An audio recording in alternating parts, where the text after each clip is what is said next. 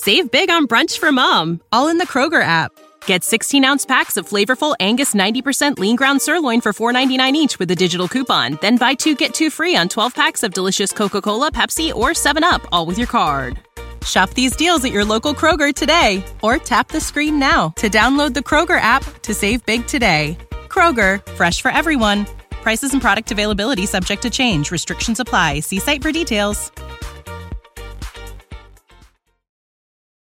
I, 37 male, discovered that my GF, 25 female, cheated on me with my kid, 20 male, and I want to cut them both off, but they both begged me to forgive them.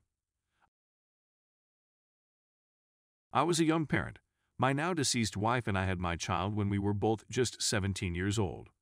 Unfortunately, she died suddenly at the age of 22, not long after we married, and I've been a single father ever since. It's been challenging, but I feel I've given it my all up to this point. I hadn't had much time for relationships before I met her.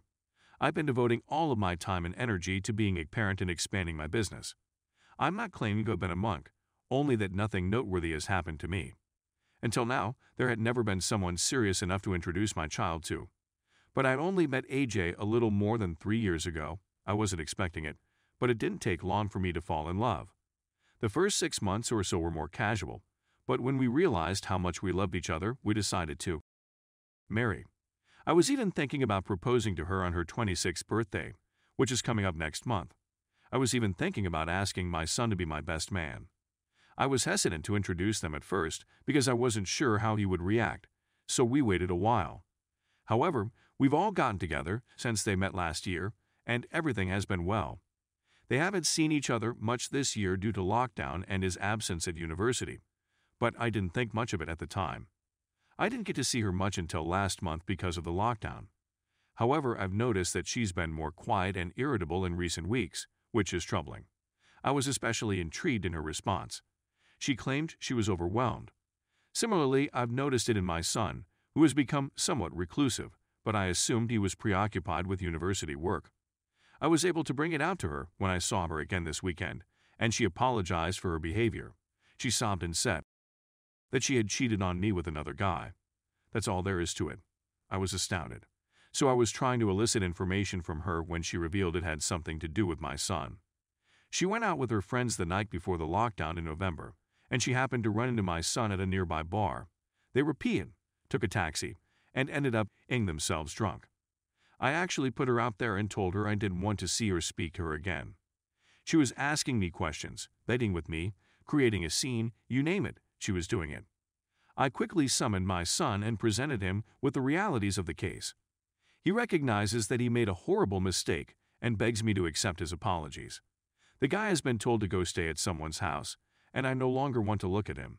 He is now living with my mom. I haven't told her what he did, but considering how close we have always been, she understands the seriousness of the issue. Neither she nor my son have stopped calling, emailing, or texting me, appealing for another chance to prove themselves. I packed up her stuff that she had left here and deposited them in a rubbish bag in her front yard to be picked up later. I'd even thrown away the Christmas presents I'd bought her so she might enjoy them sooner rather than later. I'm completely and utterly depressed. They were the two people I loved the most in the whole world. I hope to marry her, have children with her, and spend the rest of my life with her. Similarly, he was more than simply my child. He was also my best friend. I sacrificed a lot for him in order to give him with a good life.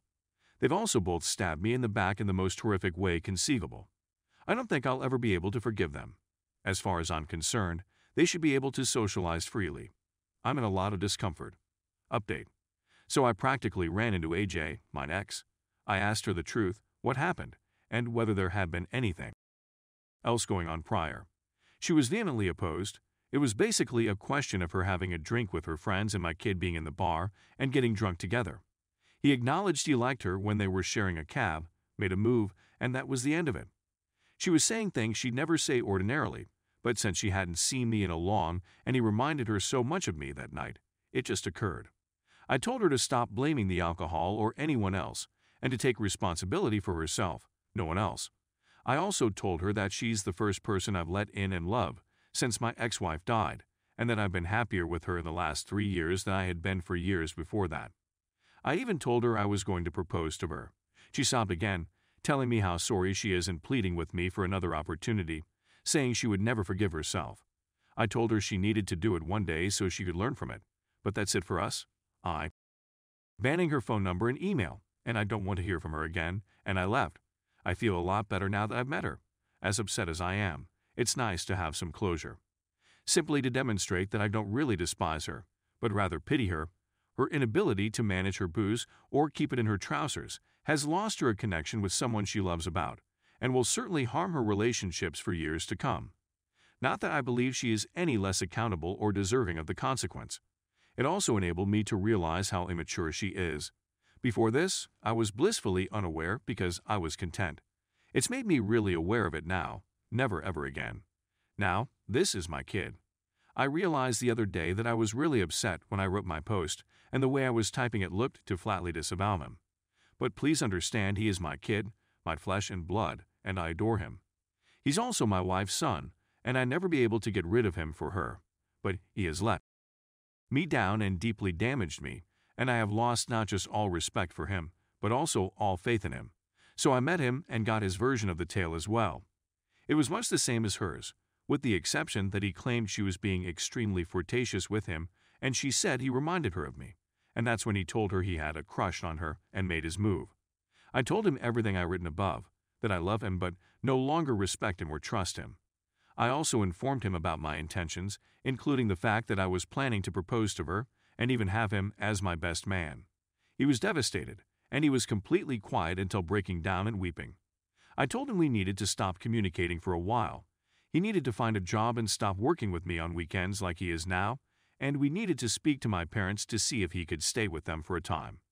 But in order to do so, I wanted to be a grown-up and tell them why to their face, as well as deal with the situation like a grown-up. As a result, I took him there and forced him to tell them. They were heartbroken, not only unhappy, but the expression in my mother's eye, I'll never forget it. She expressed her dissatisfaction with him, saying she never expected him to do anything like this. I asked her if he may remain there in the near future, but not for free. He must pay for his own room and board, as well as contribute to the expenses, but he must provide his own food. She agreed because she admired me.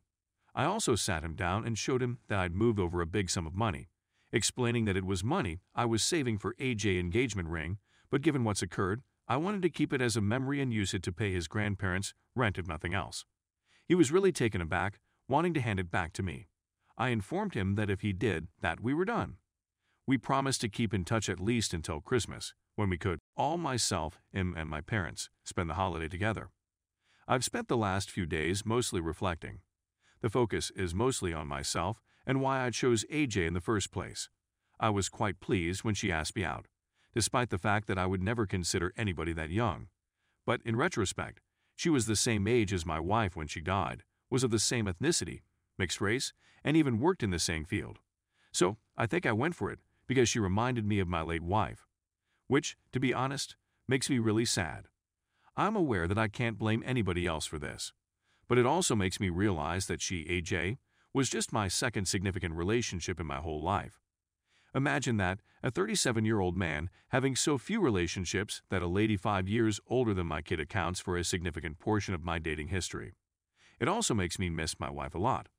I've been enjoying some me time over the last few days, watching an Alan Partridge marathon. It was my and my wife's favorite thing to watch together, and it helps me feel near to her when I'm depressed.